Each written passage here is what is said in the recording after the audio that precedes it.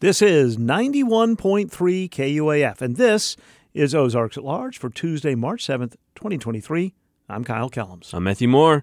We'll be talking about exercise and nutrition later with a pair of educators preparing to lead an honors college symposium titled Good Medicine.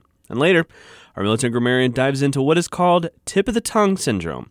That's when you can't quite recall the right word for something. Anyway, Catherine Scherltz has a collection of words that have been substituted for the forgotten word, like disco chicken. I say that all the time. We find out what a disco chicken really is called in our second half hour. And we'll start with birds. 20 years ago, the Cornell Lab of Ornithology fledged eBird, a richly illustrated, easy-to-navigate, real-time online database for amateur and expert birders to post observations about bird distribution and abundance. Ozarks at Large's Jacqueline Froelich met with eBird's visual designer, Taylor Long, in Sequoia Woods recently to bring us this story. Taylor Long hikes into Sequoia Woods in Fayetteville this late winter afternoon, birds softly singing in the forest above him. Long works remotely from the Ozarks as a digital designer of the wildly popular website eBird, housed at Cornell Lab of Ornithology. And that means that basically I work on the visual design of the eBird website. So colors, fonts, spacing. I'm thinking about the hierarchy of information and how it helps birders use the eBird website. eBird.org opens with a tease that says, "Discover a new world of birding." The homepage features exquisite color portraits of birds, enticing visitors deeper into the web portal. Back in 2002, the first version of the eBird database was formed, and the initial idea was to tap into all this information that birders are already out gathering in notebooks and personal spreadsheets and put it all in one centralized database so that we could actually try to, do science to support conservation based off of that. So in its earliest version, it took a while to get off the ground, but eventually we kind of tapped into the habits that birders already had in terms of list keeping and comparing how many species they've seen with other people. So building tools to manage those lists for people actually got people kind of invested in the project, and they started giving more and more, and we've seen this kind of rapid upward growth ever since for the last 20 years. And those who sign up on this site are called eBirders. eBird's homepage provides guidance on how to identify, locate, share sightings, and create working bird lists to share with birders around the world, as well as here on the Ozarks. For example, these tufted titmouse and red cardinals.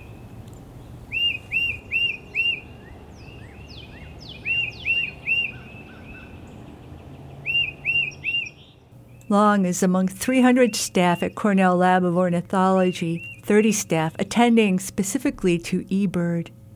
The whole project is funded by donations and grants, as everything is at the lab.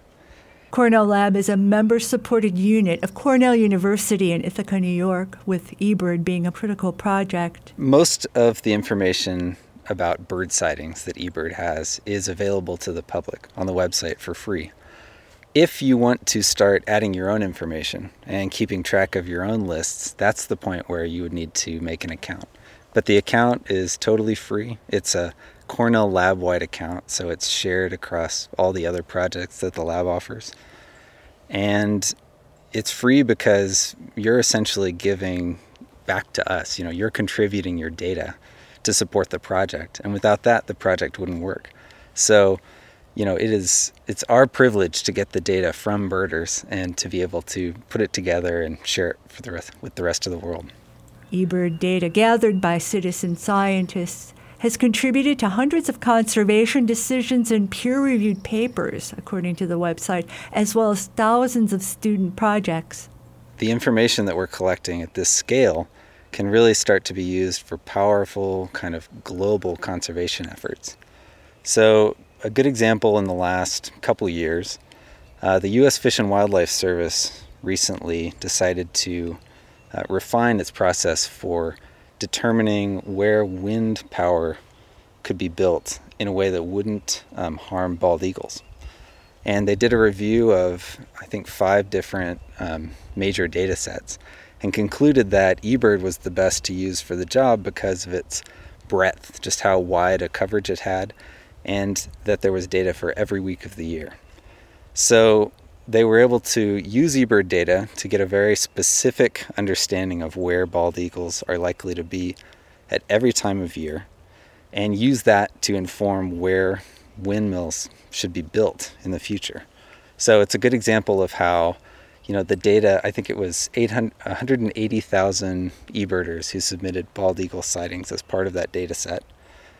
That, directly contributed to saving bald eagles, protecting them better with smarter information.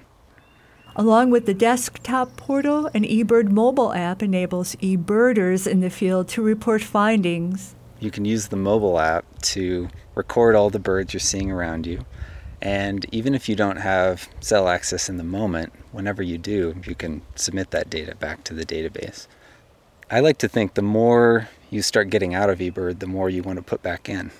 And it creates this sort of positive feedback loop that is the reason why it's grown so big.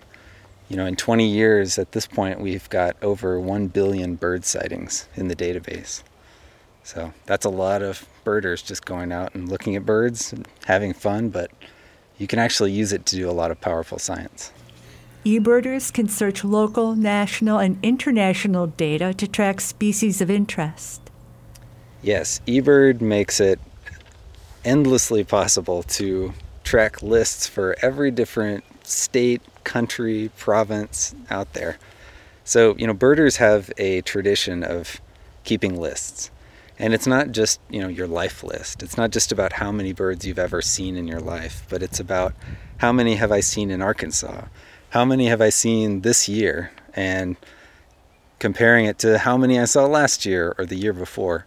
So the power of putting your data into eBird is that we can tell you all of that stuff. I can always be reminded of how close I am to seeing the most birds I've ever seen in a year or something like that. They're sort of games almost that we play as birders, and eBird tries to tap into those games and formalize them in the website and the mobile app so that people can have fun with it. Long says eBird helps birders geolocate specific bird habitat. Yeah, one of the powerful research applications for birders is understanding where you can find a certain bird.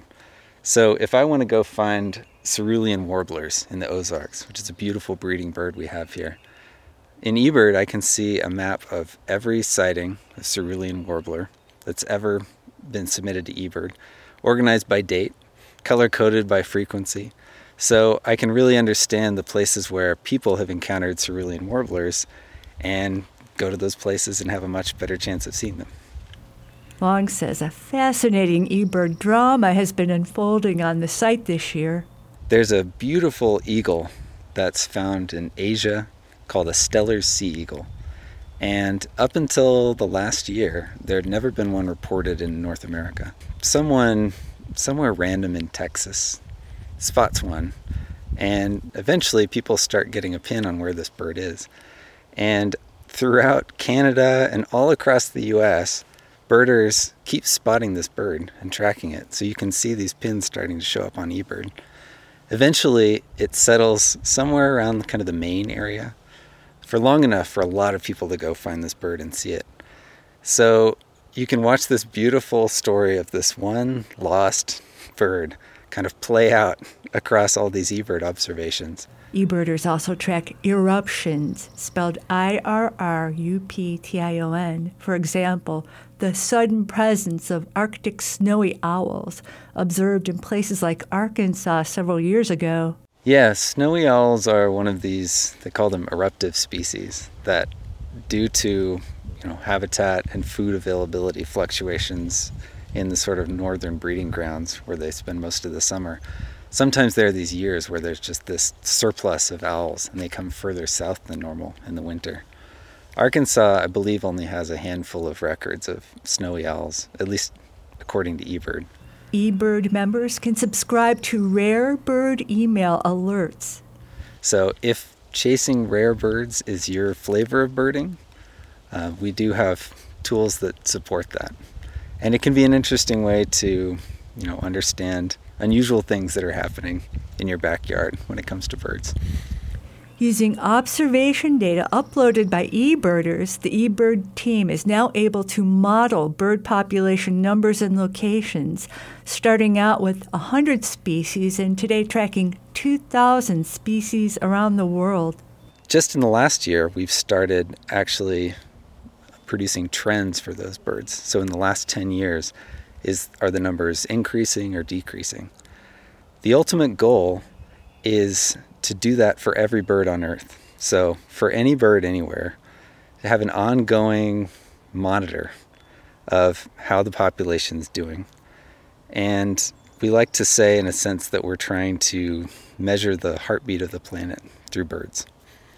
Taylor Long is also field leader for Northwest Arkansas Audubon Society. He guides birding expeditions and invites listeners to join. For Ozarks at Large, I'm Jacqueline Froelich.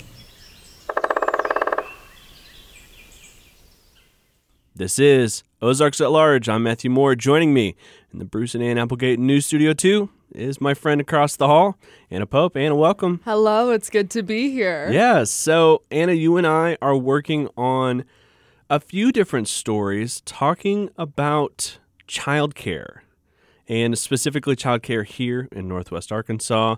And we have some stories coming up later this week, about childcare. And my story, which is going to air tomorrow, is talking about how do you find childcare. I think that's a perpetual problem for parents who, are pregnant, are getting ready to have a kid, and they're just like, okay, where do I send this kid off to? So talking about how do you find it and why is it so hard to find childcare? And talking about folks who have made websites to make this easier for folks to find places to send their kids off to while they're at work or while they need help. So this is what I'm working on. Anna, tell me a little bit about the story that you're working on for childcare. Yes, so my story is going to be aired the day after yours, and it's just talking about growth, since I am the growth impact reporter, mainly just focusing on that there are more people here, more children, but this need has also always been established, right? I think it was very much highlighted because of the pandemic, but it's just an ongoing conversation now, but especially since more people are here, and this need is across the state. So kind of having that comparison is incredibly important, but then it's also talking about that children that are here in Northwest Arkansas are seeing more specific needs as well. And so kind of tying into that. So it's very much this first story, just kind of introducing the subject, talking about the needs. We hear from some primary care individuals who work in the field. And so I'm excited to, see how it goes. That's coming up later this week on Ozarks at Large. Thanks, Anna. The Elizabeth Richardson Center is needing your help to break the box. They have a donation drive going through March at any Legacy Bank location or here at KUAF Public Radio. The ERC works to enhance the quality of life for individuals with disabilities in our community. Here's the ERC's Jen Adair. And we know that we ask for a lot, but it takes a lot. And if this was your child, grandchild, cousin, aunt, whatever, you would want them to be taken care of. All of this information is on our donate page on our website, which is ercinc.org. Make your voice matter and help the ERC break the box this March in providing everything it needs to continue to serve our community. Find more at KUAF.com. And one note about donations for Break the Box. Organizers are asking, do you only drop off donations at any of the locations, including here at KUAF, during normal business hours? Just ahead, when the educators behind next semester's Honors College Symposium, Good Medicine, came to the Anthony and Susan Hoy News Studio recently, I thought I'd be asking them questions. Yeah, and we actually have a couple of questions for you, Kyle. Excellent. Bring them. Yes, I want to hear this. Yes. So kind of our research and this course is all around health literacy, particularly nutrition and physical activity literacy. So we're going to see what your nutrition and physical activity literacy is. Nutrition, exercise, medicine, and a quiz. In about 8 minutes right here on Ozarks at Large. KUAF is supported by Little Wing Productions, presenting the Eureka Springs Blues, Rock, and Funk Festival, featuring Ray Wiley Hubbard and Marcia Ball, June 2nd at the Auditorium. Reserve seats on sale this Friday, March 10th at tickets.thundertix.com. This is Ozarks at Large. I'm Kyle Kellum. I'm Matthew Moore. Arkansas lawmakers have advanced a bill putting new restrictions on public restroom usage. Senate Bill 270 would make it a crime for someone to knowingly remain in a bathroom or changing room inconsistent with their sex assigned at birth if a minor is present. Republican Senator John Payton, the bill's sponsor, responded to criticism that the bill would unfairly target transgender people. In my lifetime, I've seen plenty of heterosexual people that tried to peep in windows, or nowadays we have them flying drones. And I think there's multiple reasons why we should try to get a little bit of control on this situation when minors are present. And I think this bill does not cover all the situations that many of us would like to cover. The bill would have charged people with a felony on their third offense, though Senator Payton ultimately amended that provision out. State Prosecutor Coordinator Bob McMahon responded to a question from Democratic Senator Clark Tucker as to how law enforcement would determine a person's biological sex. I'm assuming that we could try to get a search warrant to get that information. We could possibly do a subpoena to get medical records, but if in that case, we would have HIPAA issues. And then I guess those are probably the two main ways I think that we would try to do that. And I guess, of course, you could do a blood test. If passed, Arkansans would face misdemeanor charges for violating the law. The bill passed the Senate Judiciary Committee yesterday and now goes to the full Senate for a vote. The site of Garfield Elementary School might be home to a new charter school after the public school closes its doors at the end of the 2023-24 school year. After a school district decides to sell or lease a public school in Arkansas, an open enrollment charter school has first right of refusal to the closed school's facilities. Organizers of the charter school, temporarily called Garfield Scholars Academy, are scheduled to answer questions and take input at the Garfield City Council meeting next Tuesday. Gary Blackburn, the city of Garfield's mayor, says having public input is necessary.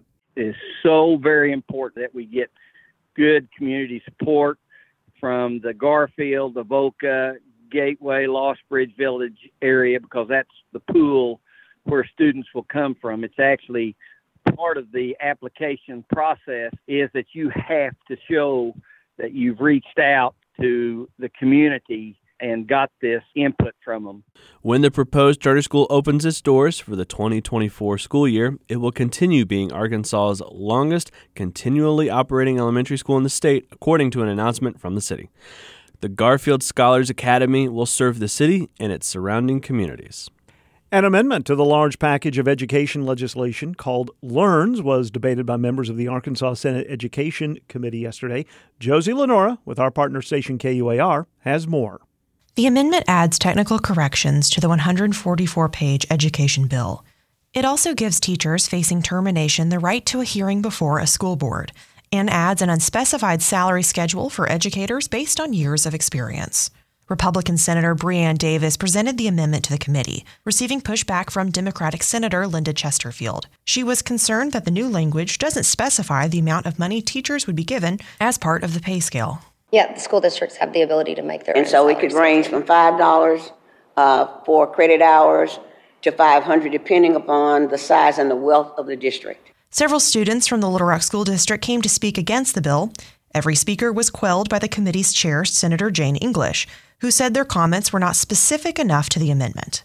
Little Rock Central High junior Ethan Walker tried to talk about the amendments he wanted to see in the bill. And I'm here to speak about the amendments and how they do not go far enough to tear down and decimate. No, you only get to speak on the words that are in here. I'm sorry, but you only get to talk about these words, not what you'd like to see as an amendment, but what is in the amendment. The bill now goes to the full Senate for a vote before it is signed into law by Governor Sarah Huckabee Sanders.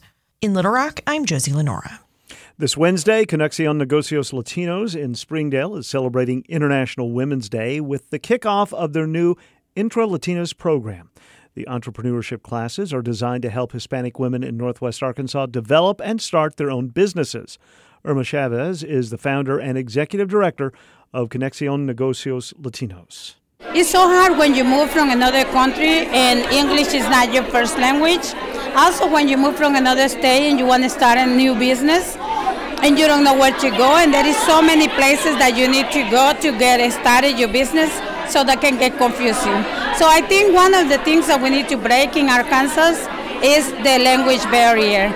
We have seen women looking to start a business, but the hassle to raise, there is too much and too many places that we really need to create a one-stop shop for that. The kickoff interest session is tomorrow from 9 to 11 a.m. at the CNL office at 2500 West Sunset Avenue in Springdale. For information, ENTRE Latinas Kickoff on Facebook. Attorneys for one of the men convicted in the West Memphis 3 case have filed a motion with the Arkansas Supreme Court to not dismiss an appeal to retest DNA evidence. Damien Echols' attorneys on Wednesday filed the motion weeks after the state's Attorney General's office requested the High Court to dismiss the appeal, citing a jurisdictional issue. Echols' attorney argue that the request for new DNA testing will be filed again in a different county if the state's motion is granted. Echols, along with Jason Baldwin and Jesse Miskelly, were convicted in the killings of 3 8-year-old boys in 1993. The trio accepted an Alford plea in 2011, which allowed them to plead guilty while maintaining their innocence. The number 7 Razorback softball team was upset last night in Bogle Park in Fayetteville. Central Arkansas defeated Arkansas 2-1. And the Arkansas gymnastics regular season will conclude later this week. Number 17 Arkansas will host Minnesota in Bud Walton Arena Friday night. Not Barnhill, but Bud Walton. Arkansas ended the SEC schedule with a victory over number 18 Georgia this past weekend in Athens. And Snoop Dogg is coming back to Northwest Arkansas. The rapper will headline the high school reunion tour at the Walmart Amp on Saturday, July 15th. Also scheduled to appear on The Bill and Rogers, Wiz Khalifa, Too Short, Warren G, and Burner.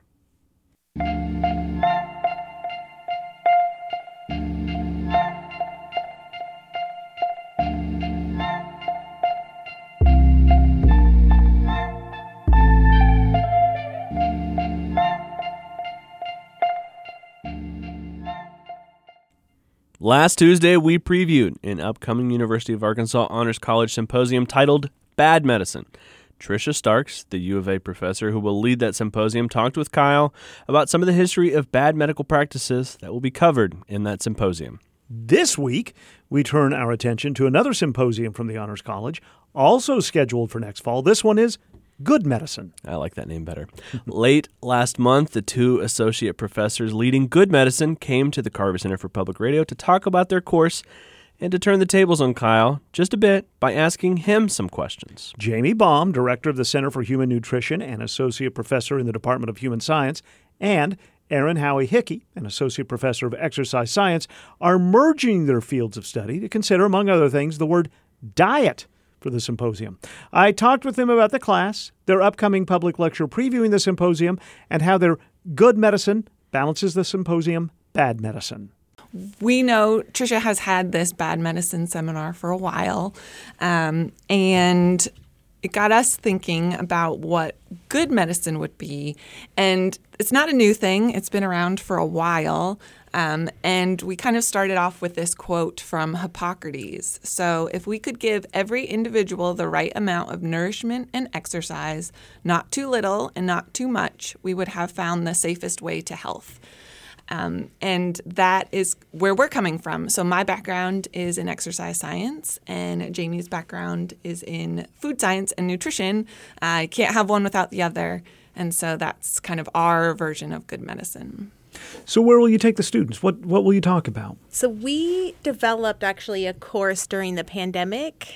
Went on for around 18 months about nutrition, physical activity, and health.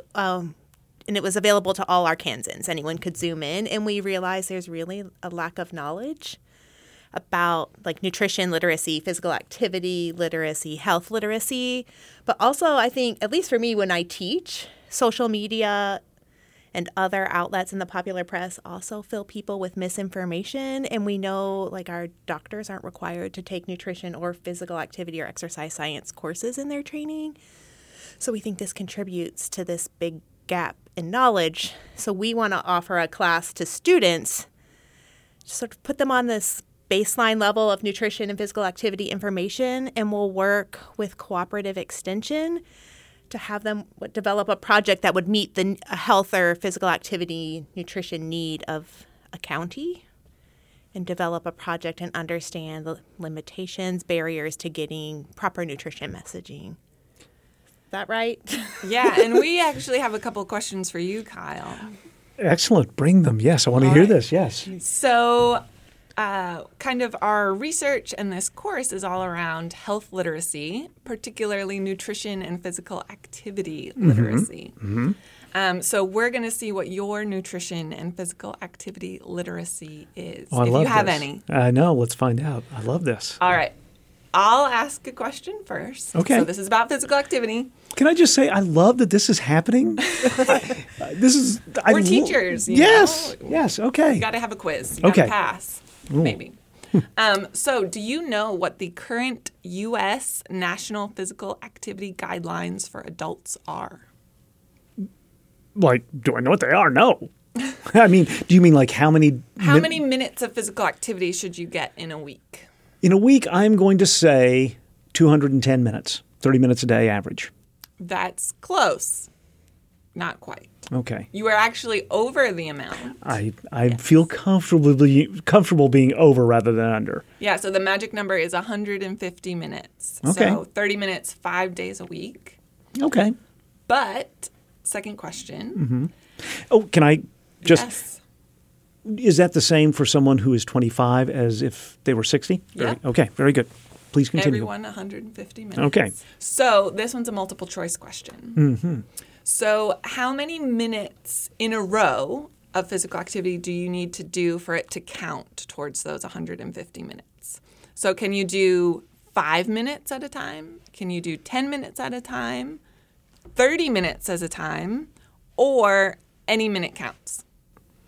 This is a great question. So I have one of those watches that keeps track of things, and it seems like it will add... I may be sort of obsessed with my numbers here.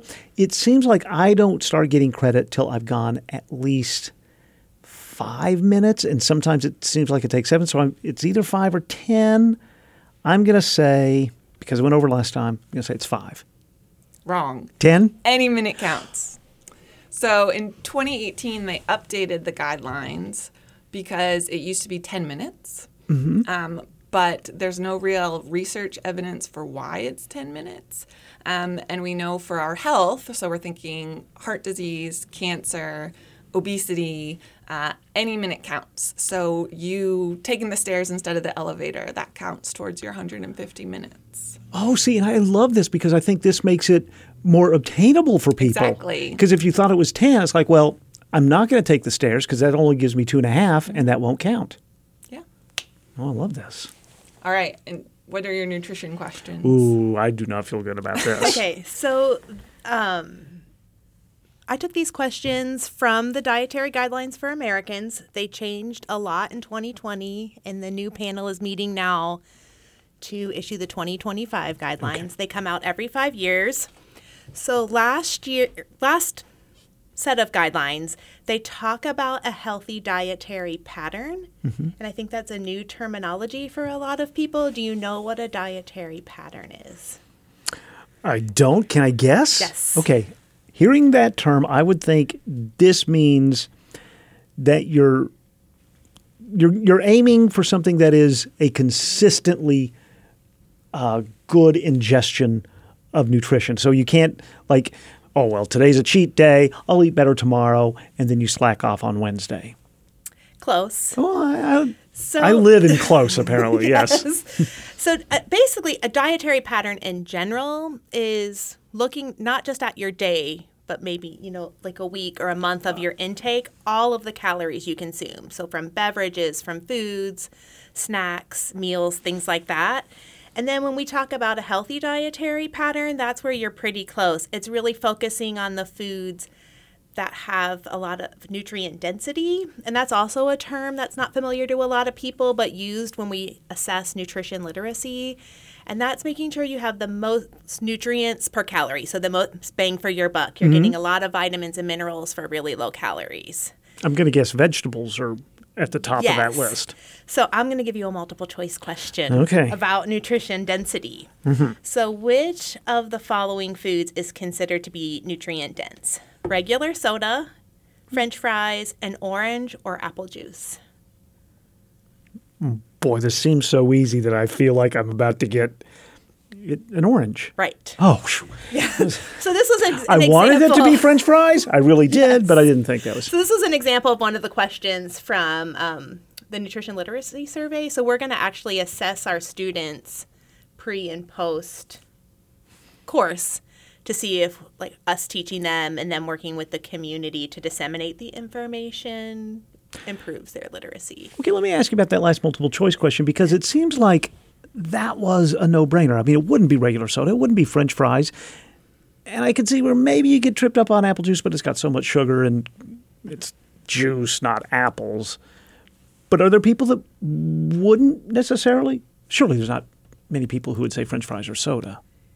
Well, Jamie also explained to you what nutrient density was. Right. So a lot of people don't understand what nutrient density is, and they think just in terms of calories. And the survey doesn't explain it. It just sort of introduces the term and gives an example of the food and then lists a bunch of questions. And I would say, so our kind of previous course that we did during COVID to Arkansans, a lot of people don't really know that. Juice is, often interchanged with fruits, and it's not usually 100% juice. And even our students that we have in undergrad, so I teach exercise science students. Most of them are pre-health professionals, so going on to med school, PT school, PA. They take one nutrition class throughout their degree, and I would say their level of nutrition knowledge overall is still pretty limited when they go on to be practicing clinicians. And this is easy for me to say, who is not a health professional, didn't have to go through all the years of school to get there. But it would seem to me you'd want to know about nutrition, because if people are coming to you to see you about health, right, it's a holistic thing. It is exercise. It is health. It is smoking and drinking and all these things together. So I think you'd want to know as much as you can. Yeah, so think about kind of the last time maybe you went to the doctor. Mm-hmm. How much does the doctor ask about nutrition and physical activity? My doctor, who listens to this show, he always asks about physical activity. Great doctor. Yes. And I don't think we have specific questions about nutrition. But when I was first diagnosed with high blood pressure, I asked him why. And he said, part of it's genetics and part of it's what you put in your pie hole, is how he put it. And said, so you got to think about what you're eating. Yeah, and that's great. Like I said, you have a great doctor, whoever's out there listening. He is, but yes. Did they tell you what to eat or give specific recommendations? That's where I think a lot of the knowledge gap lies. No. And it may be that he assumes that I would know that an orange is better than French fries. Mm-hmm. But, all right, let me ask you a question. It's not a quiz, but you mentioned that those of us who inform people can often inform myths or incorrectly. What's an example of something that my colleagues and I in the big world have been misinforming people about? I always pick on diet. Okay. Because of all the diet fads and trends. So I think people get very caught up in specific diets and what's better for you. Protein, carbs, macros is a big term that's used now. And people get very caught up in those specific things and don't think about their whole dietary pattern. And depending on what their goals are, so if they want to lose weight, at the end of the day, it is total calories. So it's not as big of a deal as what you're eating, as you would more recommend a well-balanced diet as opposed to keto or whatever though. And I'm not a nutrition person. No, okay. So I always say there's not a one-size-fits-all solution when it comes to diet and nutrition. And I call nutrition, actually a former grad student, an N=1 science. It worked for me, so I'm going to advocate it for it, and it must work for you. So I think, people are eager for a magic bullet. I think in the dietary world, one doesn't exist. It takes a lot of thought and planning to follow a healthy dietary pattern. And, sometimes our society doesn't lend itself either financially or time-wise to put the energy needed, I think, into meeting the dietary guidelines. So we hope, that this class will help students sort of understand a lot of barriers, especially that we have in Arkansas. What are we, the 6th ranked in obesity? Last year, I think, was when I Googled. And we're high in high blood pressure and diabetes. Yeah, we're 3rd in the nation for diabetes, 7th for cancer, 13 for stroke, and we lead in heart disease. So all of these diseases can be linked back to, poor nutritional choices and low levels of physical activity. If you're at a party, you tell people what to do. Do you get like, oh, I want to ask you about intermittent fasting, or, oh, I want to hear if doing burpees after age 40 is bad for my knees? Do you get those questions off the clock? I ask Erin those questions. That's fair. You're colleagues. On Monday about running versus walking. Yes, but more often than specific questions, I get guilt explanation. So, yeah, I know exercise is good for me, but this is why I don't do it. A lot of caveats. Yeah, from my parents to everybody. But I find that food and nutrition is also really emotional and personal. So usually I've learned, now that I'm a little bit older, to just listen, because you can't argue with some people. Like, facts don't work. So what I try to do now is just listen or ask, why do you think that?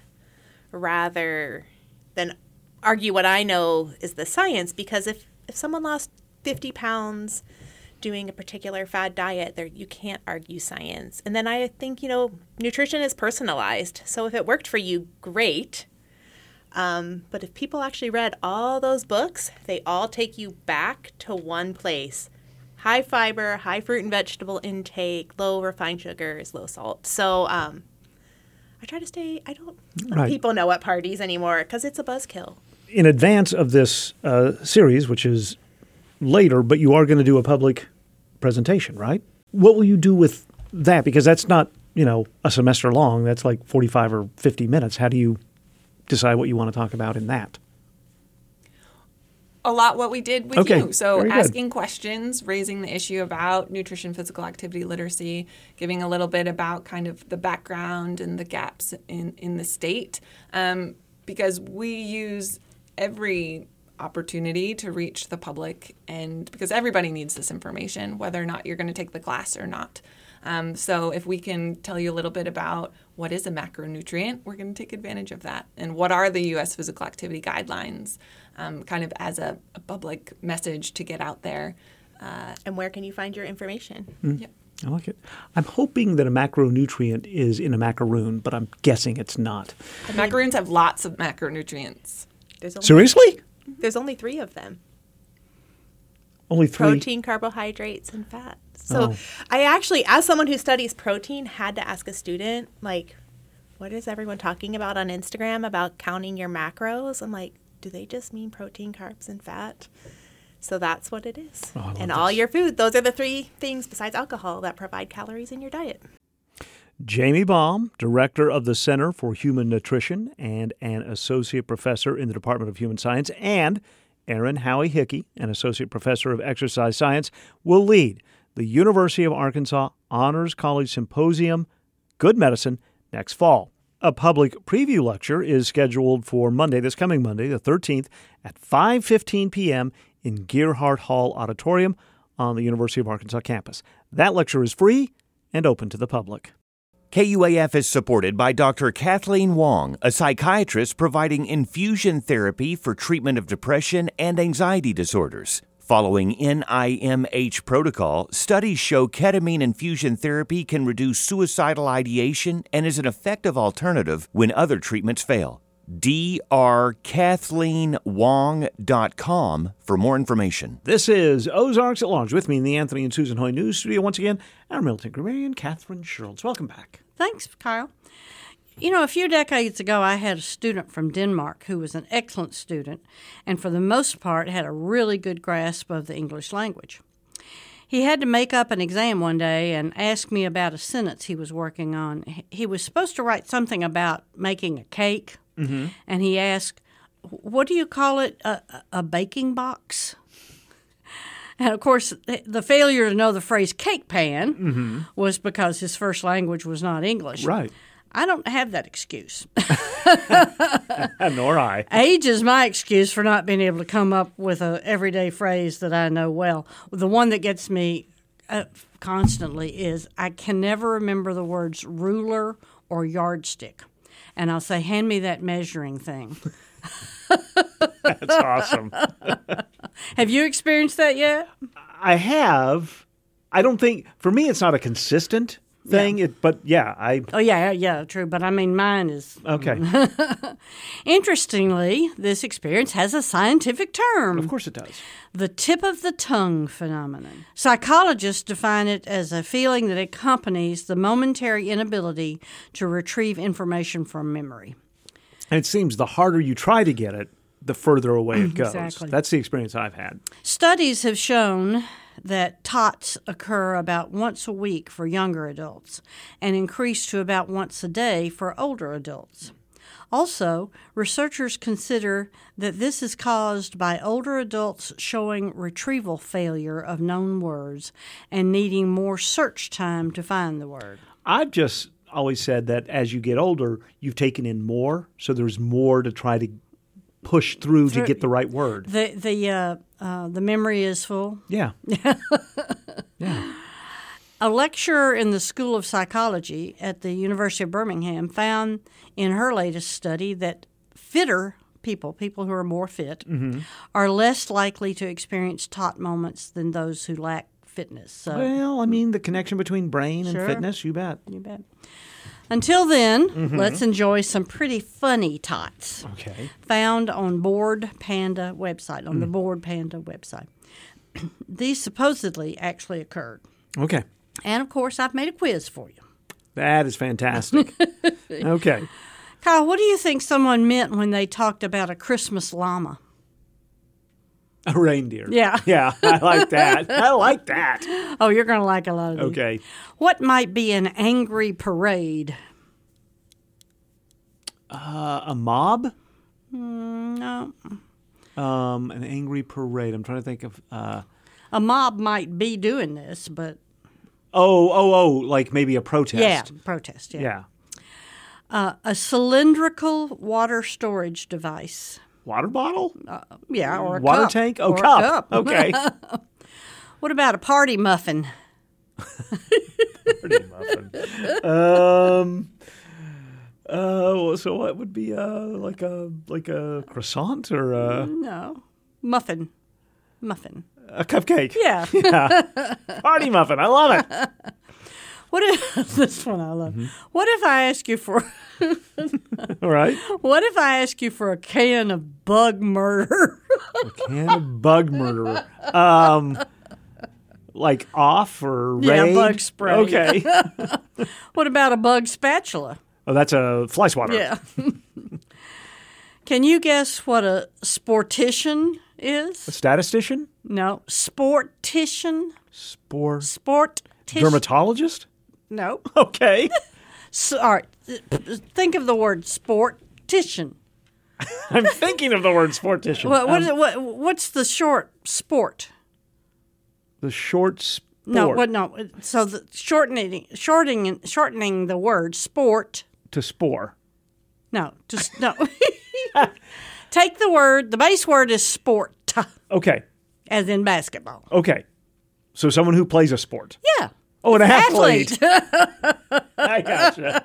Sportician. Not only can people not spell it or pronounce it, they can't remember it. A dead people field. Cemetery. A map of the year. A calendar. Okay. That's really accurate. Fun. Yeah. I know. What about... I'm not going to be able to get through this. All right. What about sausage tweezers?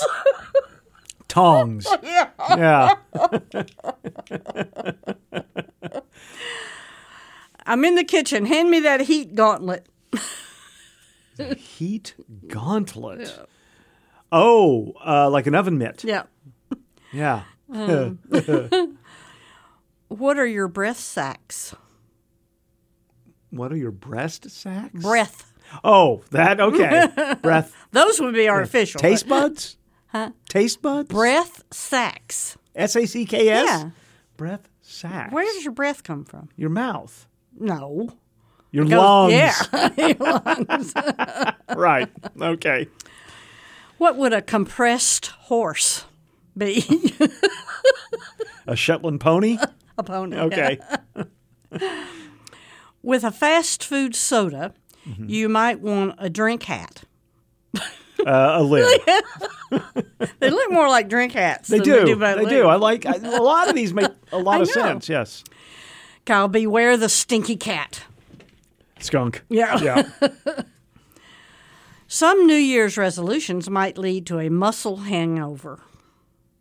Aches and pains. Soreness. Okay. Soreness, Same right. thing. All right. What's a disco chicken? So someone was saying something, and they said, "Oh, did you see that disco chicken? That disco chicken. A rooster? Why would a rooster? I don't disco? know. Well, because it's colorful. What's even more colorful? What bird is even more colorful? A peacock. Yeah, there you go.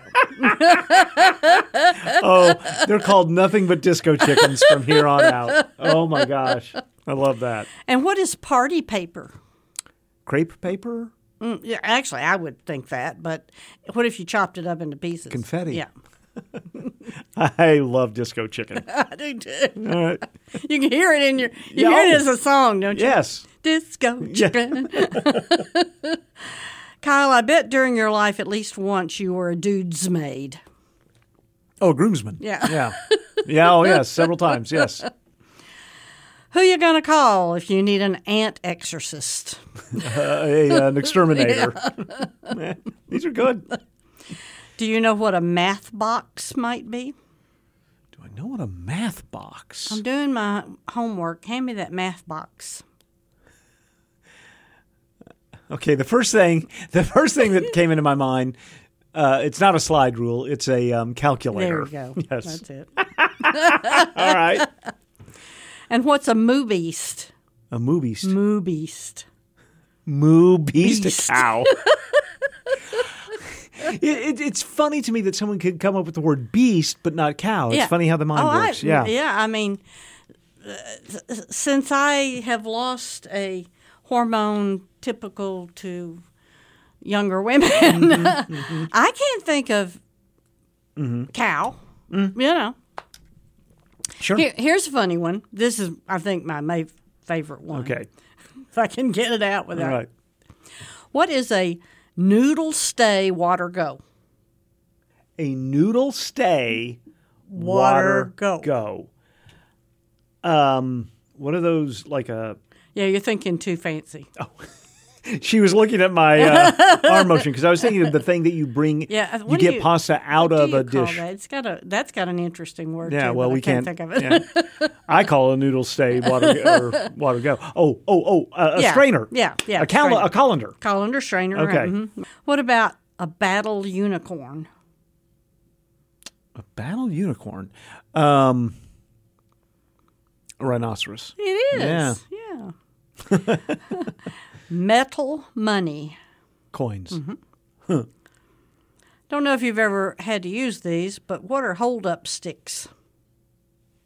Hold-up sticks. So I instantly went to like a bank robbery, but that's probably not that kind of hold-up. Okay, hold-up. Like walking sticks or crutches? Yeah. Okay. There you go. Yes. What are long-sleeved shorts?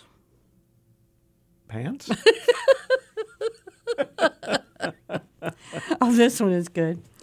What is a spray screamer? A spray screamer. Like a fire hose? No. A screamer. Screamer. So something that yells. Yeah, spray. And you've got it in your hand. He's seen him moving his hand. You got it in your hand. So if I push it, it screams air horn. There you go. Spray screamer is better. Copyright that. Yeah. What about a bird leaf? A feather. Yeah. And finally, breakfast soup. Oatmeal? Porridge? Or cereal. Oh, yeah. cereal. Okay. Yeah. Kyle, it's been fun being on the sound box with you. Our angry worditician is Catherine Sherrills.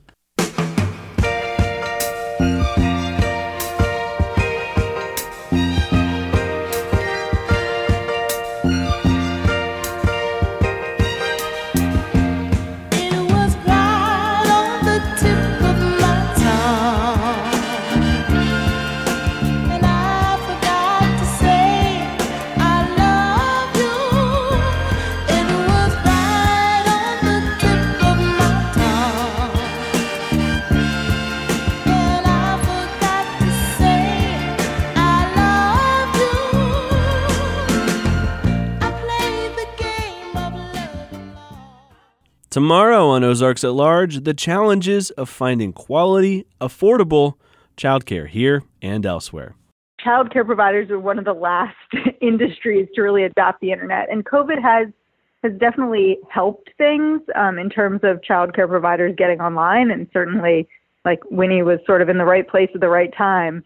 Childcare and more tomorrow on Ozarks at Large at noon and at 7 p.m. on KUAF. You can also listen with the free Ozarks at Large podcast, available wherever you listen, including at KUAF.com. Entries are still open for NPR's annual Tiny Desk Contest. The 2023 contest is open to all unsigned musicians through March 13th. All you need is an original song, a video of you performing it, and a desk. For the full list of entry rules and to see both current and past entries, go to tinydeskcontest.npr.org. Thank you. This is 91.3 KUAF, Fayetteville, Fort Smith, Bentonville, and Berryville. KUAF is a listener-supported service of the School of Journalism and Strategic Media at the University of Arkansas. By the way, the song we heard after my visit with the militant grammarian, right on the tip of my tongue, 1971, Brenda and the Tabulations. I would not have guessed that. That was not on the tip of my tongue, that name. Reached number 10 on the U.S. R&B charts in 1971. All right. I've been waiting almost 33 years to get that song on the air. And Milton Grammarian provided, yes. All it took was Catherine Sherrills. That's right. Matthew produced today's show in the Bruce and Ann Applegate News Studio 2. Contributors today included Jacqueline Froelich, Anna Pope, Daniel Carruth, Catherine Sherrills, the news staff at KUAR in Little Rock. We were able to put together today's show with content from them. KUAR, by the way, public radio for Little Rock and Central Arkansas. Too early to talk about the weekend? I don't think so. Okay, good. I just want to remind listeners that we have a great slate of programs all through Saturday and all through Sunday. Absolutely.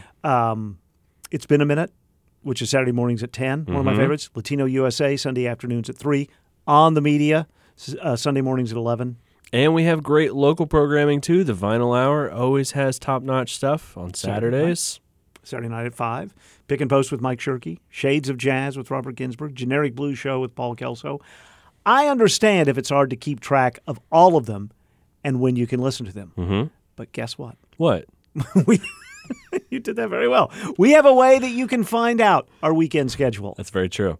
KUAF.com/schedule. Did you know if you just type that in, it'll take you right to it? I did.